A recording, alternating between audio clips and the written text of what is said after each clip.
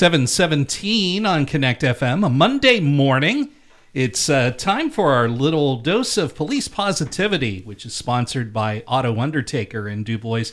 And for that police positivity, as always, we have with us City of DuBois Police Chief Blaine Clark. Chief, good morning to you. Good morning. How are you? I'm doing great on them. Good. Considering it's a Monday. And it's wet. It is a little wet out there. It's going to be wet through the morning, it looks like.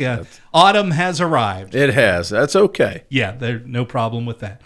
Even though it is autumn, Chief, there's a lot of bicyclists around. And, of course, riding a bike has become a big option, and especially with gas prices the way they are. But that's always been kind of a feature in the DuBois community, a lot of people on bikes.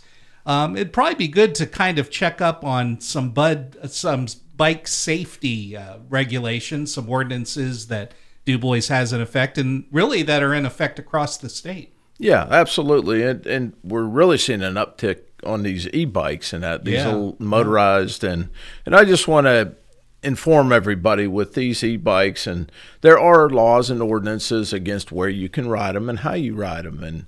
And I'm going to give you this fact sheet that come from the state, as well as our city ordinance number, and anybody can look at it and educate themselves. But as far as the e-bikes and motorized, you cannot have them you cannot ride them in the city parks, which consist of the walkways. We're seeing a huge uptick with people riding them on the walkway, right. and we're getting the complaints. And we actually had an individual hit here a couple of weeks ago and got hurt because people were not being responsible bike riders. So just it's a concern. It's a safety concern. So as far as the where you can ride them and all that, I'll give you this fact sheet so you can post it and people can understand, why, who, what, where, why, and when you can do it. And I would think probably a good rule of thumb is if a piece of property has the word walk in it, that you're not supposed to have a bike on it. So if it's a walkway or a sidewalk, you're not supposed to have your bike there. That is common courtesy and common sense, yes. And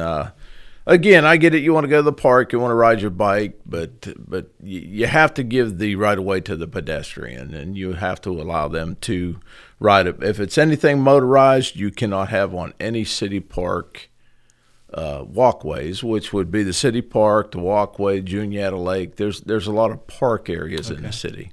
That's a good reminder. And probably one more last reminder here on a Monday. When you're riding your bike on the streets, you have to follow regular traffic laws, right? Absolutely.